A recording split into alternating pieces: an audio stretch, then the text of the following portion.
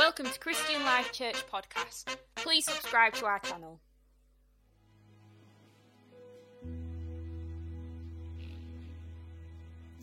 For some of us here today, it's been a season where we feel like we've gone through all kinds of things.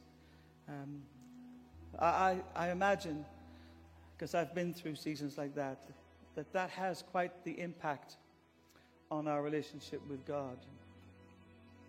But I want to just remind you this morning that with God, there is always consistency.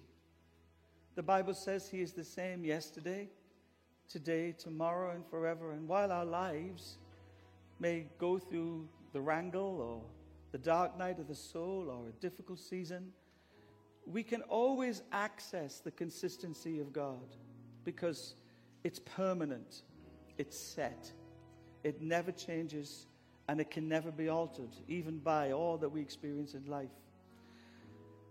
And I have to, in moments like that, in seasons like that, choose to fix my eyes on the realities of Jesus. I have to choose to hone all of the distractions of my life down to this one thing, and that is that Jesus is who He says He is, and He will do what He promises He will do.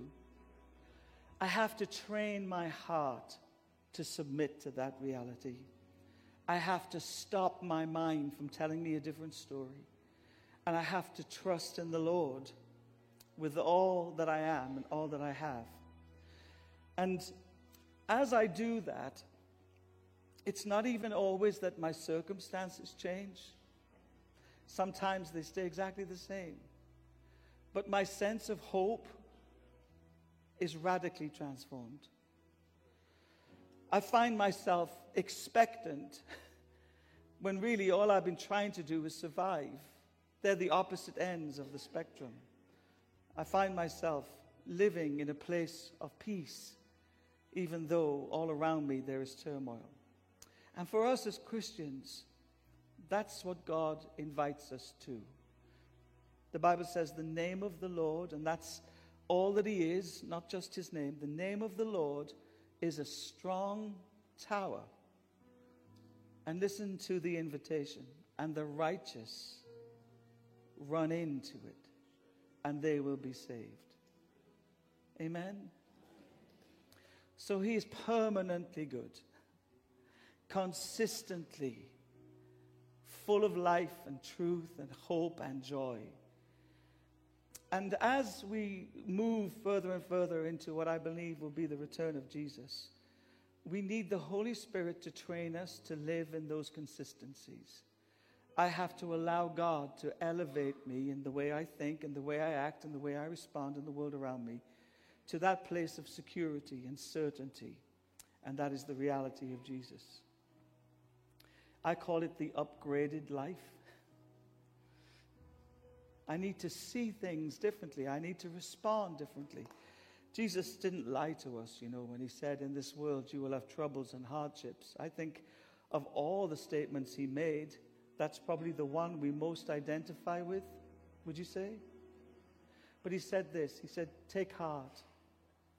In other words, the battle for how the outcome turns out to be is in here. Take heart. Guard your heart. Make sure that your heart is consistently and persistently connected to me. It says, take heart for, and this is what will happen if you do this, and to renew and to refresh our lives. Would that be okay? You can talk to me, You can talk to me. Okay. Would you rather sit for that, or are you going to stand? Or who'd like to do cartwheels or anything like that? People receive from God in all kinds of ways. I don't prescribe that, but here's what I do. I just put my hands on my heart and I say, Father, Abba, Daddy, only You know truly who I am. I'm still figuring it out. But You and You alone knitted me together in my mother's womb. You count every hair on my head. And every tear I've ever cried, You've bottled it and kept it. How tenderly You love us, oh God. How incredible is that love. and you remain consistent in your passion and in your desire and your pursuit of relationship with us. I am so inconsistent, so intermittent in the way I do that. But Lord, you are the same yesterday, today, tomorrow, and forever. You will always be good. You will always be God.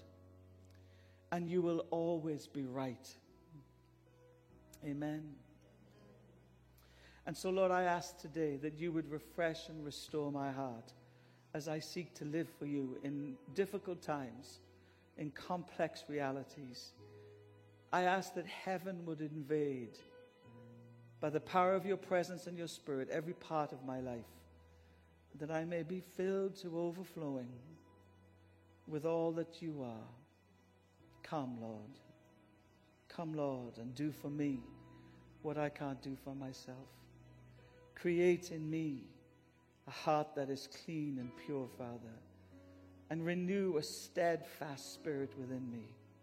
And Lord, above all things, let your Holy Spirit find a resting place and a dwelling place in my life, that I may be filled to all the measure of your fullness, Jesus. In your precious name, amen. Amen. Amen. And the trouble with many of us is we pray those prayers and we ask God to do something, and then we walk away from it.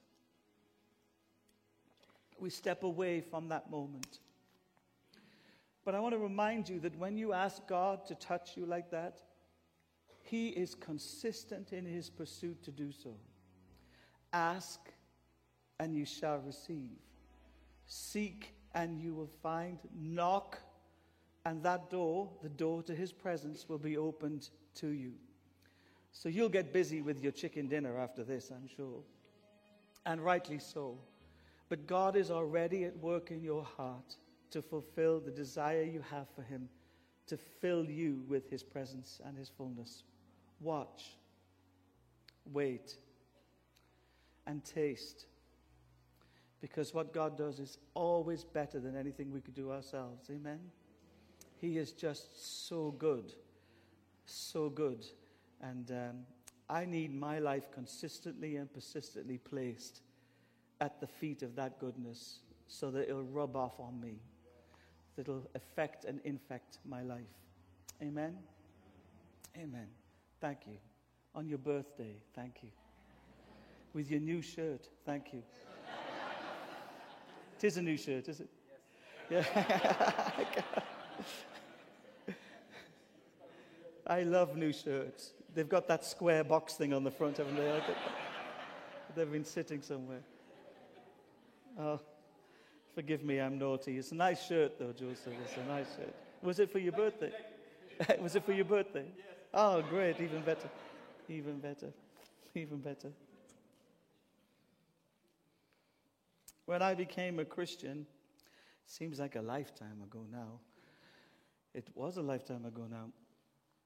Something so radically happened to me that I can honestly say I was confused for the longest period of time. I had the same life, but it was different. I had the same problems, but they didn't seem to matter. Is that Jesus looking for me? The circumstances of my life didn't change one bit, but the way I lived, the way I saw things, the way I interacted with it was radically different. And I think people use this phrase in places like this, that I saw the light. And I wasn't sure, I don't know what that looks like for you, but for me, it seemed like the reality of God was so much more powerful than the realities of my life. It's almost like all of those things that seemed to dominate and preoccupy me became subservient, almost fringe-like in the way they impacted my life.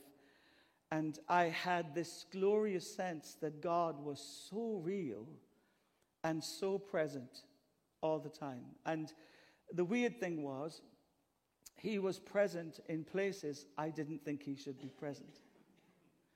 I was still working in nightclubs and doing all kinds of stuff with my life. You know, I didn't wake up the following morning and everything was perfect. I had this very broken life. And I'd be at these clubs, these high energy in the 80s clubs. I know some of you only dreamed of days like that. But I'd be there, and amongst all of this stuff that perhaps wouldn't be, pleasing to God, and yet he would be present, tangible, real. And I didn't want him there. I wanted to feel his presence at church and when we sang songs of worship, but I just felt like it's really inappropriate. I mean, Jesus, come on, what are you doing here? What are you doing here, Jesus, with these people? These people. And it was such, I think, a season of seeing everything differently and thinking differently, that it's taken me a number of years to really appreciate just how precious that is.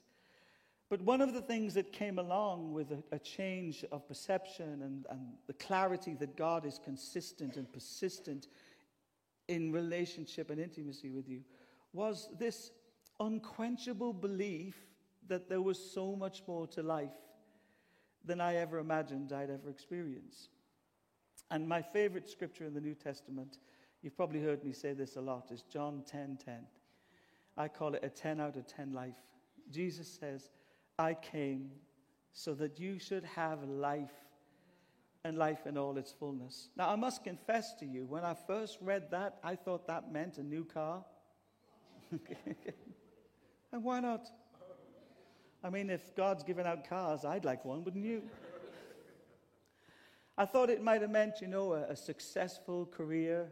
In fact, the opposite happened to me. My career went downhill after I became a Christian. And it went downhill because God wanted to call me into ministry. And had it gone on to the next level it was going to at the time, I probably wouldn't have been here. See, your prayers aren't always answered, are they, church? And I noticed, I was there on the Wogan show, just dropping that name, when he was alive. And I was there, and all this stuff was happening around me. And I remember thinking, God, this is over. It's finished. It's done. So I had my notions of what this life in all its fullness would look like. I think what I was doing maybe was adding God to my already perceived dreams. Has anybody ever done that? Yeah. Have you ever worked out what you want and then asked God to bless it? Yeah. How are you doing with that? Yeah, I find that doesn't really work. And what I started to know is that God had a plan. I mean, to be honest with you, I never asked him. And I'm not sure I liked it. But his plan was far better than my plan. And what it did to me is it caused me to believe a number of things that have stayed with me for 30-something years. And I'll just highlight them to you again. God is a greater reality than every other reality that we experience. That's permanent. And there's nothing you can do about that. But I recommend you do something with that, and that is live in that reality. Live in the fullness of that reality. If it's available to you, and it's made available to you through Jesus Christ, and you can access it boldly because you're a son or daughter of God, don't live in any other inferior reality than the fullness of God's presence. Live there. Amen? Amen. Second thing, God is everywhere. And that reality is available anywhere. Anywhere. Some of the most broken environments, I have found him to be so breathtakingly beautiful in them. I've been stunned at what God can do. And yet, if you're religious here, you probably think God only moves in church. Or when you do particular things, in spite of all of that brokenness, the beauty of Jesus would turn up. And it would turn up and touch hearts and lives in such a profound way that no amount of engineering that could ever have caused that to happen. It was simply God going like this on a weary soul or a broken life. Just the breath of Jesus, the ruach, the Bible calls it, of God, that abiding sense of his presence. And I found too that God was very indiscriminate. You know, I thought there were certain people that should get it. I thought certain people earned it. God doesn't think like that. It's whoever seeks, whoever needs, whoever calls on the name of the Lord. Amen? Anywhere, everywhere, consistent bliss and goodness is available to those who know God. Amen? Third thing, he has a plan. And you would do well to ask him what it is. Some of us in this room are so tired trying to make something happen. Oh, you've bound it, you've loosed it, whatever you've done with it, you've blessed it, you've tithed it, you've done whatever you do with it, and it's become like a weight. It's become heavy. There might be a clue that it's not the enemy that's causing this adversity. You may have just willfully moved into something without even asking God, what is your will for my life? What do you want me to do? How many of us have ever been in a relationship and we knew it wasn't God's will, but we stayed? Tell the truth. Come on, you're in church. Just because you fancied him or you fancied her and you wanted it to be right. I mean, even if they had no idea or desire for God, you were willing them to get saved. How did that go?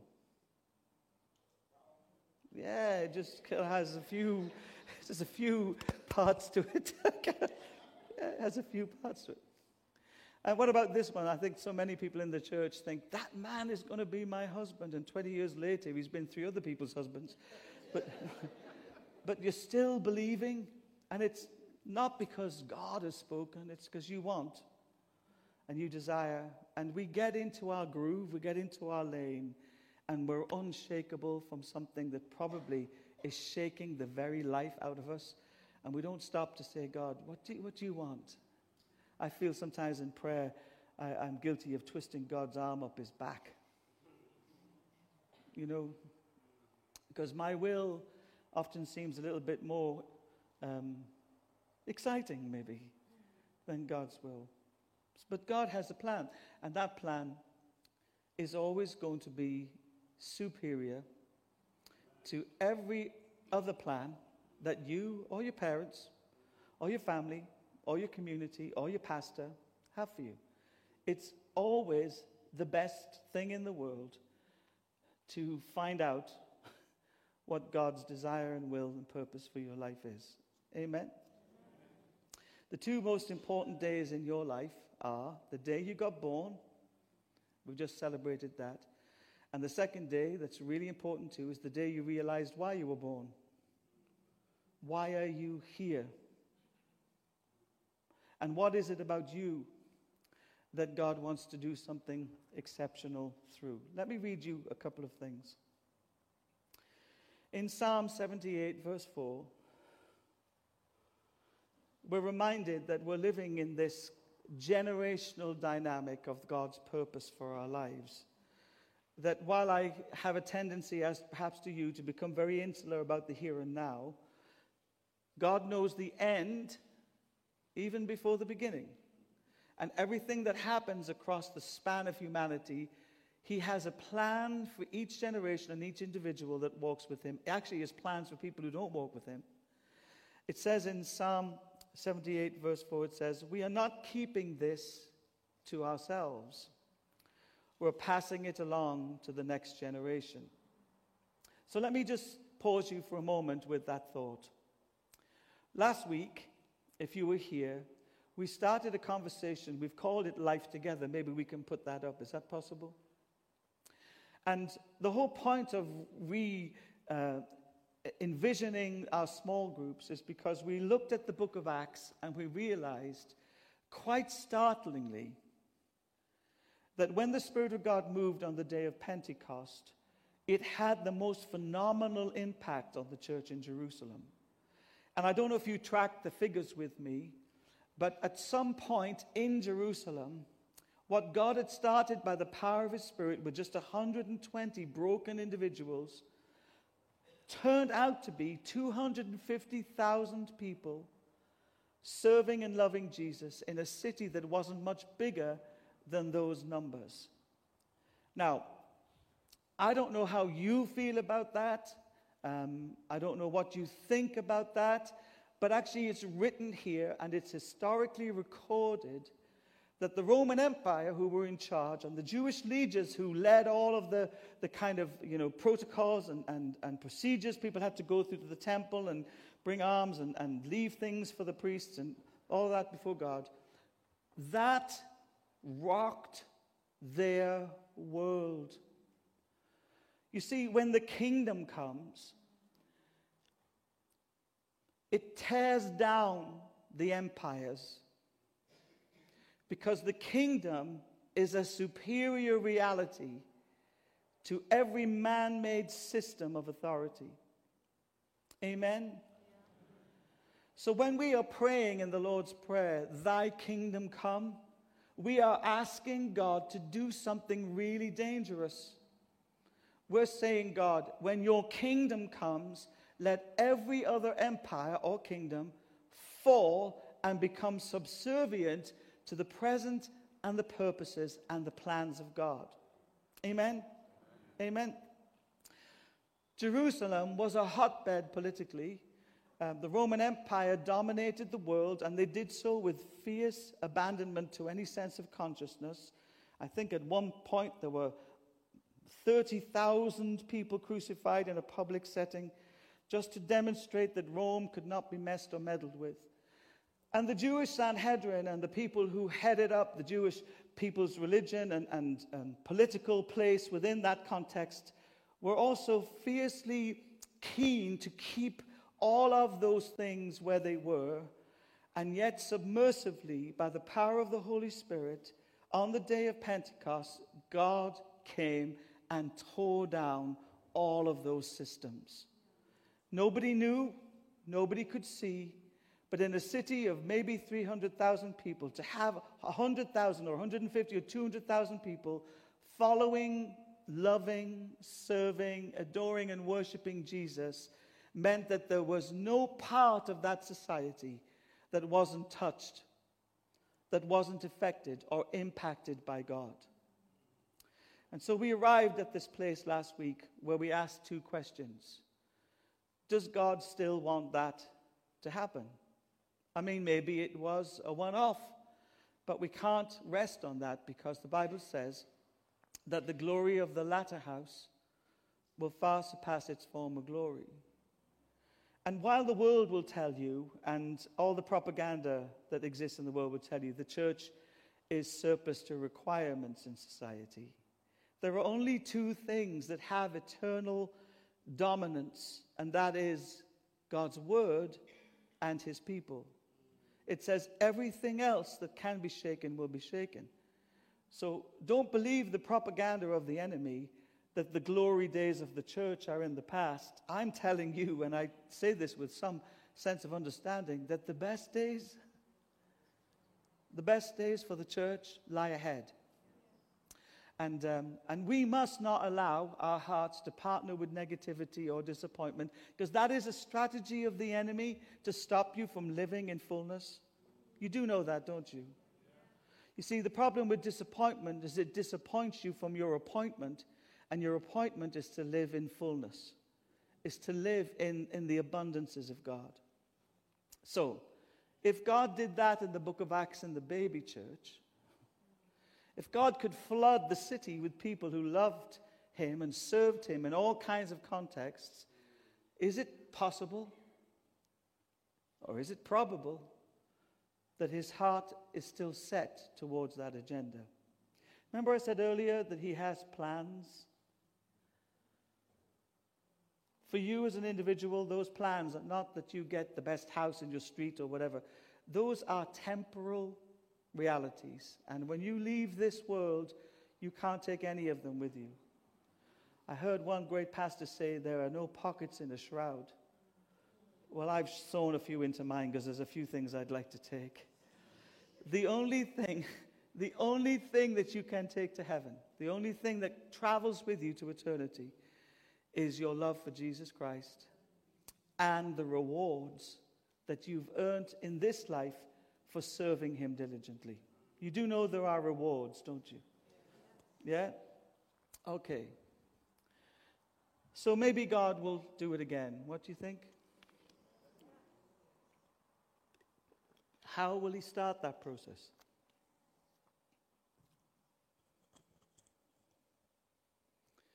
Who will he choose?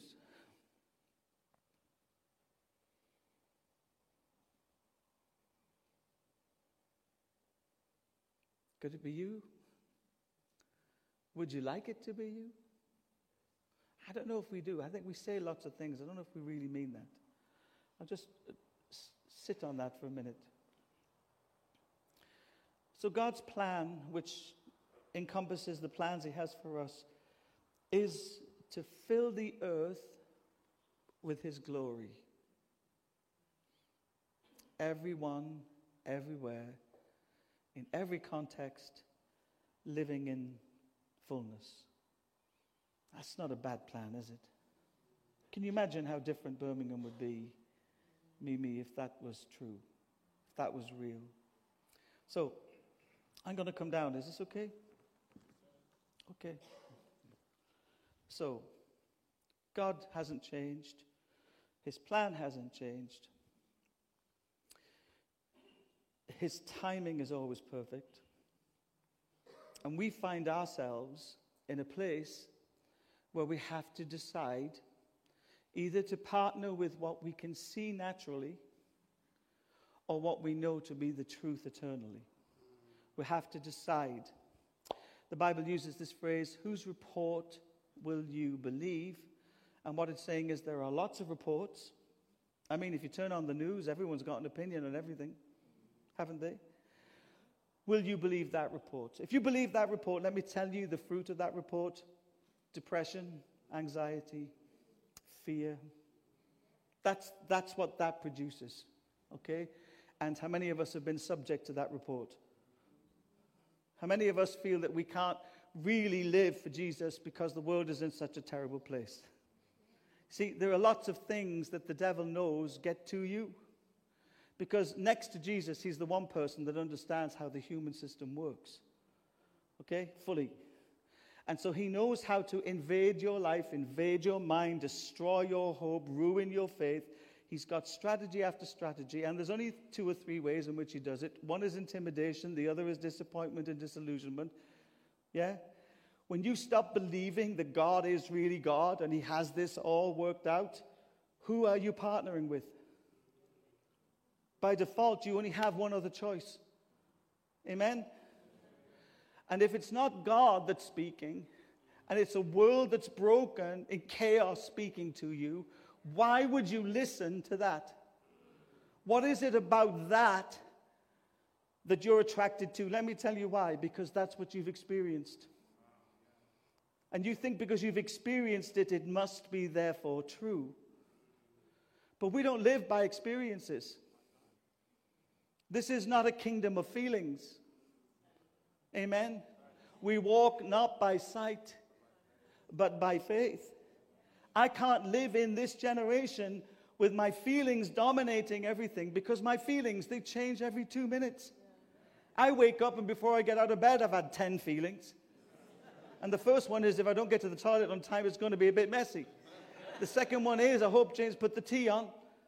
The feelings are like stacked up. My feelings are not sufficient to sustain me in this particular season of life. My feelings are an inferior reality, often affected by my humanity and the culture around me, and they will not sustain me in this season. That is why the devil has gone after people's minds, because if he gets your mind, he's got your life.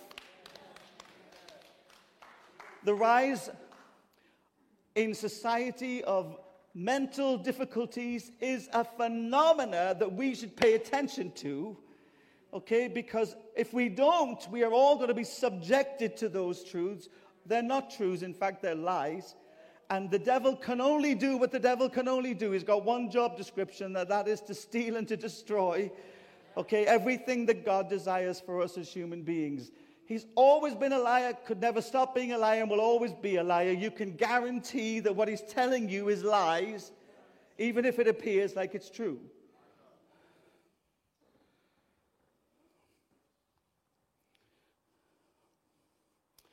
Go to Jeremiah 17 for me, please.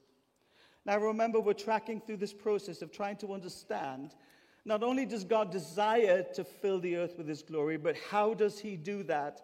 How does he come amongst his people and do the very thing that he desires to do?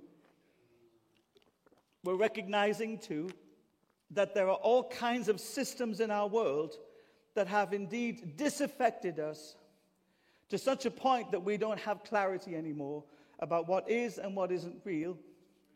And so consequently, we have only one place we can go, and that's back to the Word of God. What does he have to say about this moment in history? Jeremiah 17, verse 7 says, "Blessed are those who..." Okay. Jeremiah 17, verse 7, New Living Translation, says, blessed. Now, what does that mean? It means fulfilled, complete, abundantly living. Blessed are those, okay? So one thing I can say right now is it's available. Talk to me, come on, church. It's available. It's provided for in Jesus. Blessed are those who are led by their emotions, who have been hijacked by worldly communications, who are in and out of truth. No. Blessed are those who trust in the Lord. Now, can I just keep you for a moment longer with this? Now, that word trust is not a feeling. Is it for me, Roger? It's not a feeling. It's not a feeling. I don't think you can hear me. What isn't it? Okay, here's what it is. It's a perception. It's not a feeling. It's a perception. It's a perspective. Blessed are those who trust in the Lord. It's a perspective. It's a perception. It's not a feeling. Why? Because our feelings change. Okay?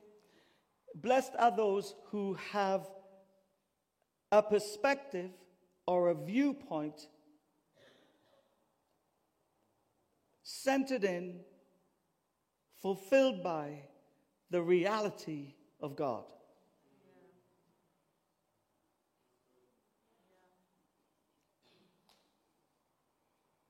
Blessed are those who've made up their mind that Jesus is real. Blessed are those whose hearts and lives consistently defer every other reality and submit it to that truth and that permanent, eternal reality. Blessed are those who live not caught up with the winds of change and transformation in our world, but have fixed and set their hearts on the one who was and is to come. Blessed are those who perceive everything from the viewpoint of the fullness and the glory and the power and the authority of God. Shall I keep going? Yeah. Blessed are those who live with a perception of all that is possible because it has been promised. Blessed are those whose eye is keen and swift to know truth from lies, and therefore fixes itself upon a position and a person who is able to do immeasurably more than we ask or imagine. Blessed are those who live not by sight, but by faith. Faith in the one who created the heavens and the earth. Faith in the God whose glory is so great we would be consumed if we truly saw it this side of heaven. Faith in the one who rewrote the story of humanity the day that Jesus Christ died and therefore ascended to glory. Everything depends on where you're looking.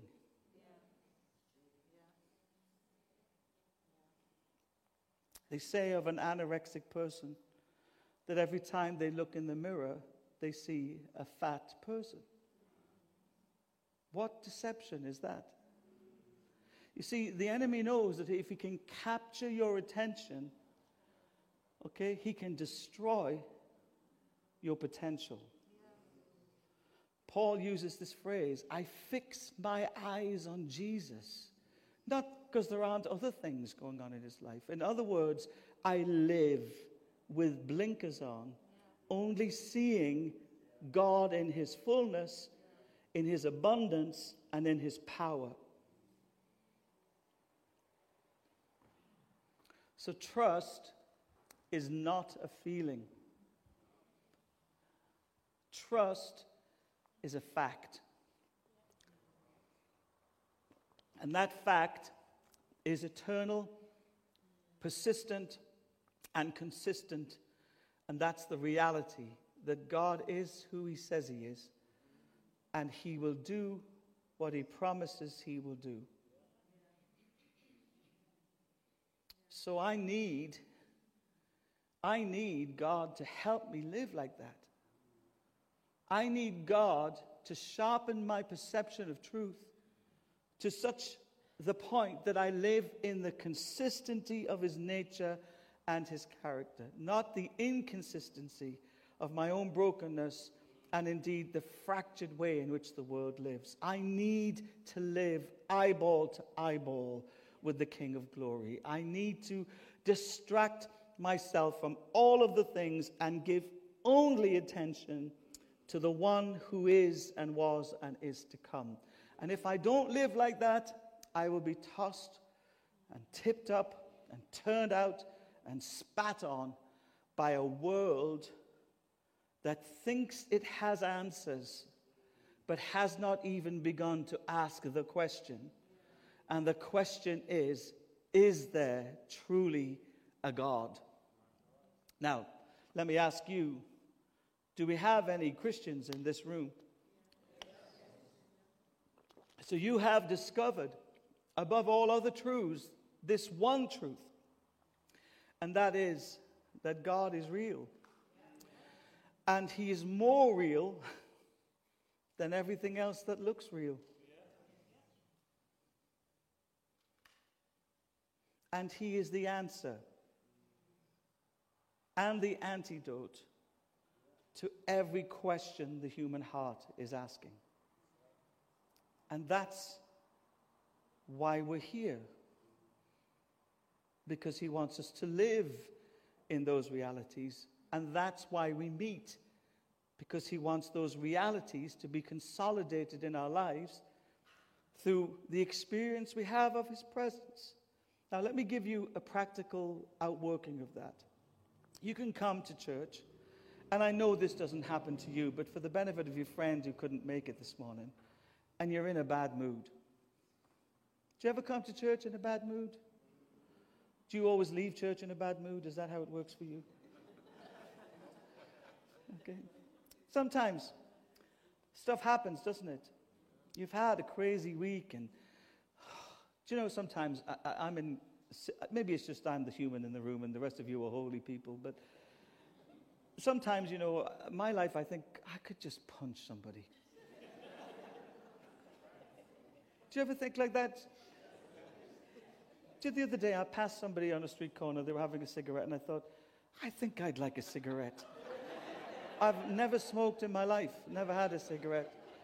I just thought, Would it ease anything? Would it kind of lift anything in my life? Do you ever think I'd just have just one drag on a cigarette? I mean, it would take me 3 hours to stop coughing up, but I just think, do you not live like that? Stop lying. I know you do. I know you do. I know you do. We all do. And yet you're getting up every day and you're trying to live for Jesus and you're trying to do the right thing and be the right person. And some days it's hard. It's just difficult. And you come to church maybe and you're not in it. You know, he's droning on again. If they sing that song, Beautiful One more time, I'm going to stab that worship leader with a blunt instrument. Okay. Beautiful one, I remember one time I was in a revival conference and the A-team worship team weren't available and they put on the B-team worship team, and you probably didn't even know those things existed, but these are people with less perhaps experience or ability. And whoever the guy was that was leading the song, it was that song. Okay, it was that song. This is how we led it. Beautiful one, I love you. Beautiful one, I adore. Beautiful one. I just thought, I don't think he's got the revelation. Whatever he thinks he's singing about. And Jane and I just started laughing. We just started laughing. It was the funniest thing. And we were with other people from the UK. It was in Canada, and they started laughing. And because this church was open to the things of the Holy Spirit, somebody came over to us and said, more, Lord, more, Lord, more. Which made us laugh even more. Like we weren't laughing we were laughing for all the wrong reasons. It wasn't God, more, Lord. I was like torn because I was enjoying the laughter, but I didn't want to be accused of any blasphemy when it came to the Holy Spirit. Beautiful. So you do what you do and you come, and it's like on the outside you're going through the motions. On the inside it's dead, it's empty, it's weak, it's failed, it's not working. And in spite of your best efforts to stay in that place, because you know that you do, don't you? You know, like you build a little kind of stronghold around your life. I will not. I will not. I should not. I cannot. I want God to know without any doubt just how unhappy I really am with him. Has anybody ever done that? I'm sulking for Jesus' sake. And the worship starts, and it's not even like it's, Whitney Houston singing or anything. But suddenly, in spite of your great pretenses and protests, something just leaks into your heart. It's like a tiny little drop. And it will be a word or a phrase. I think everything in the kingdom comes like in those little moments. They're like tiny little specks, if you like, of light. And you can't stop it now. But your face starts to follow your heart. And your fists go down. And your hands go up. And you say, come, Lord, and touch me afresh. Why? Because that is a superior reality to the reality you were living in. That's a pressed down, shaken up, and overflowing reality. And this is a I protest until you know it reality. And the kingdom is always greater than the problem. It's always greater than the circumstances, always greater than whatever empire people are building. And so when it says here, blessed are those who trust in the Lord, it's saying, blessed are those who live with that kind of clarity that God is who he says he is, and he will do what he promised he will do. Now, why does that matter to us today? Because in this room, if you were to look around you, it wouldn't look like anything exceptional was happening. We've got the same faces we came in with. We'll probably go home with them, unless God's in the business of facelifting things. There's no heavenly Botox available. Okay? It doesn't look like anything. It doesn't look like much has changed. It just looks like it's always been like this. And so what I have to do, this is what I do, you can do it or not, is I look beyond the natural and I take the eyes of my heart, which is connected to the truth and the reality of the heavenlies, and I say, God, give me sight to see what's happening that's not seen. Okay? And I find that when I move beyond what is naturally available into that which is always available supernaturally, I see things very differently. It's a wonderful story in the Old Testament where people were going into battle and God told them to whittle down the armies. You know the story. And then he asked the man of God, the one who was leading the charge, when he was frightened to death by the fact that there was hardly anybody left on his team, and the army that they were trying to fight and to win the war from had multitudes of people, he said this, lift up your head and you will see. And so we have this moment now as a community, okay? It's a moment I want to just draw your attention to. We either look at the natural or we say, well, you know, it's just this or it's just that or it's this or the other. Or we choose to take the spiritual eyes we've been given and fix them on the eternal and the supernatural. And I guarantee that if you manage to do that, okay, you will see everything differently. So I don't see a church of a few hundred people. Not because I haven't been to Specsavers and I can't see your faces, okay? But I have a set of lenses that God placed on me the day I became a Christian that always believes in Christ there is more. There's always more. So I can choose to live with what I have, or I can align my heart and put my face into the wind of heaven and say, God, show me what you see, what you know to be true about the situation. And when I do that, I see things differently.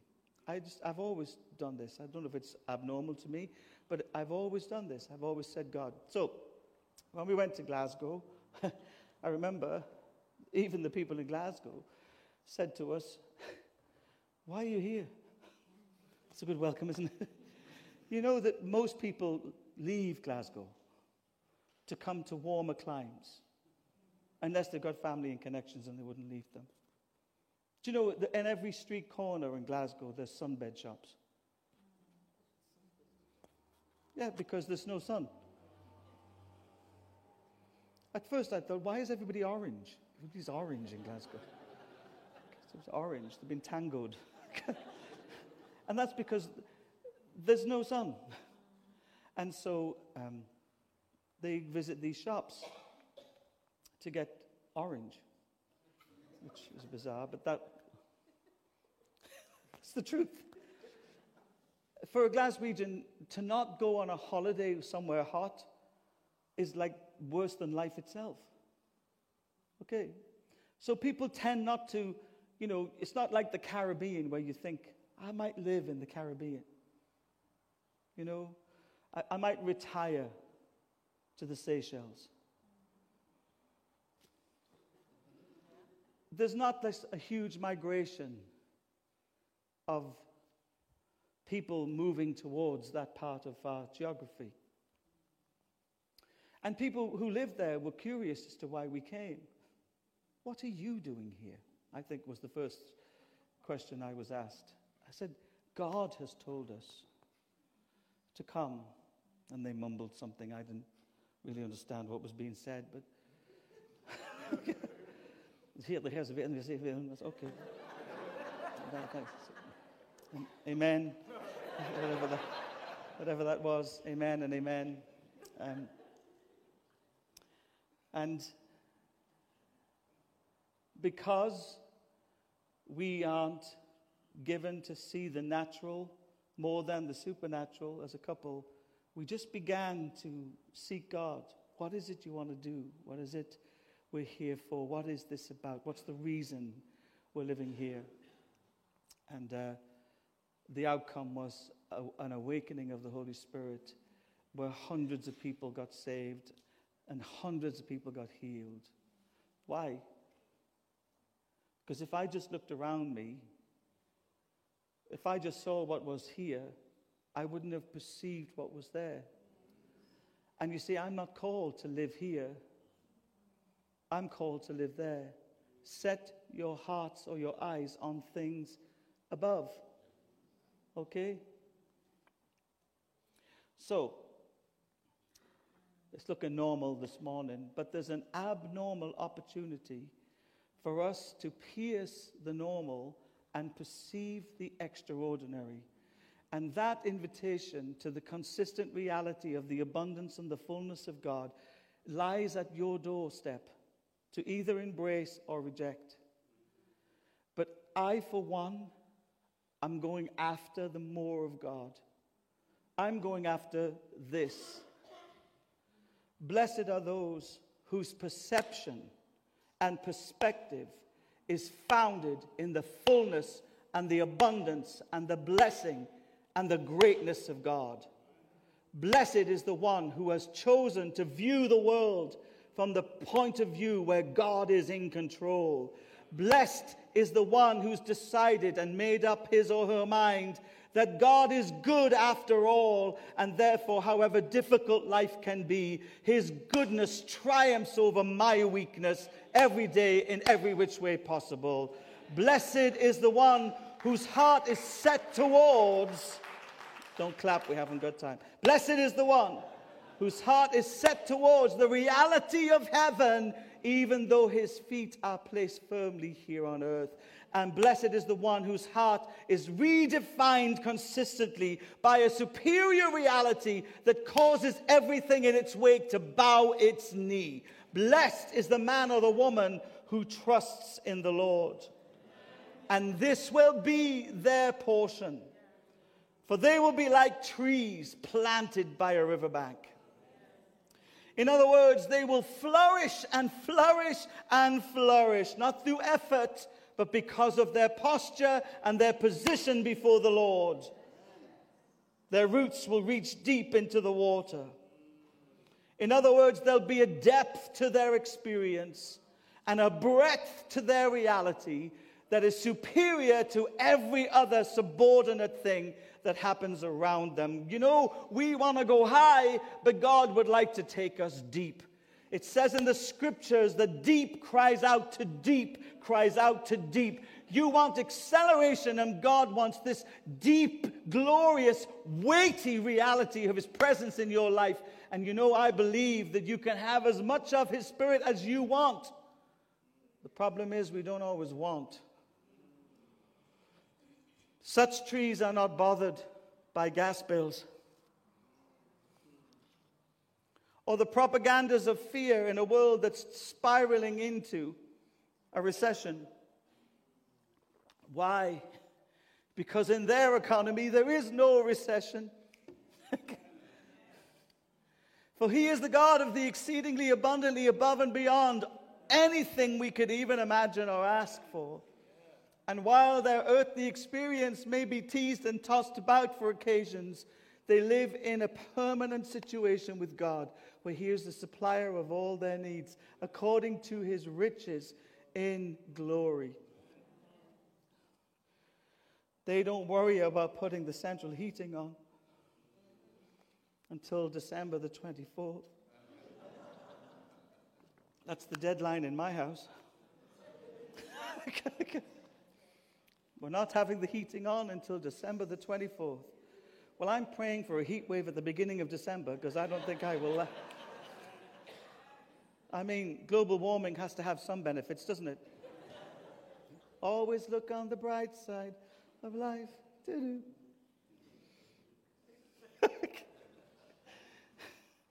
It says here that their leaves do not wither, but are permanently flourishing. And I love this last part. It's from the New Living Translation. And they go right on, producing delicious fruit.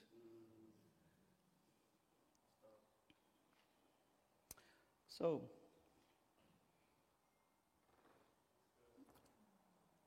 I believe God wants to move in the same way he moved in the New Testament church. I believe it's his plan to fill the earth with his glory. every context, every situation, from the police force to the school, from the local shop to the highest places of political influence and power in our land. I believe God wants every space so he can fill it with his presence. I believe God not only desires that, I believe God is planning for that. And I believe that God has brought us as a community to a moment where we have to decide if we're going to be part of that plan or we're not. And the thing that's stealing us from this possibility is we have believed the propaganda of the enemy, who has brought to our souls a new reality of disappointment and disillusionment. And I want to ask you, is it possible that you could just drop into Heavenly Specsavers and get some? Is it possible that you can allow God to correct your vision? One of my favorite scriptures in the Bible is where Joseph, who went through all he went through, finds that his brothers turn up at the palace looking for a handout after all they did to him. And he says to them, this is what I think is this kind of perspective. I call it 50-20 vision. It's Genesis 50, verse 20. He says, what you meant for evil, look. Look. Look what God did. What you meant for evil, God turned it around and used it for good. What's the turning around? It's when I stop looking at what's happening to me and I start looking at what's available to me. Everything in this reality changes because there is a superior power available to me here on earth that can transform even the most broken parts of me. Turn your eyes upon Jesus. Look full in his wonderful face, and the things of this world will grow strangely dim in the light of his glory and grace. See, the old hymn writer knew. Just turn your eyes upon Jesus. Look full in his wonderful face. Why? That's real. And the things of this world will grow strangely dim. They will fade in the light of his glory and grace. If you can see it, you can be it. If you can perceive it, you can have it. Stand with me, please.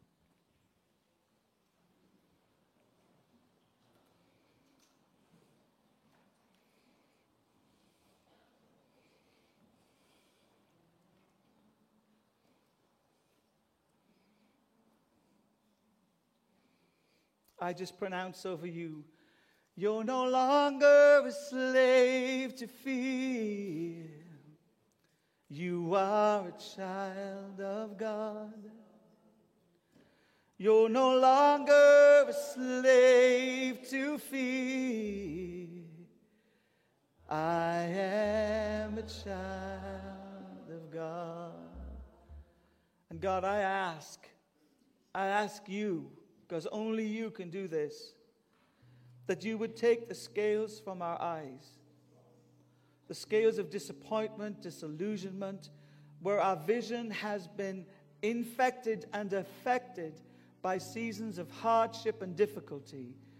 Be thou my vision, O Lord of my life. Let my eyes behold your goodness, God. May my heart perceive your greatness, God.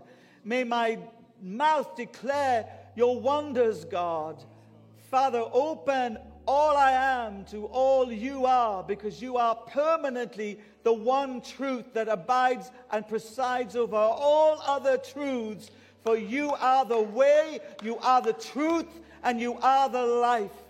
And Lord, I ask that you would steal from us that which stole our hearts from you. Rob us blind, Jesus, of anything that's robbed us of destiny and clarity and perception and prophetic understanding. Take from us all those things that have taken from us. The very hope, the very joy, the very peace, the very life that you offer. And Lord, I know no better prayer than the one your servant Moses prayed in a time of great need. He knew that he needed the reality of you, your permanence, your power, and your presence. Above all others, that's what he needed. And he said this to you, and I say it to you, God, as a man who stands week after week in this position, longing for more. He said this, show me your glory. I've heard what the devil has to say. I've watched what the world has to offer.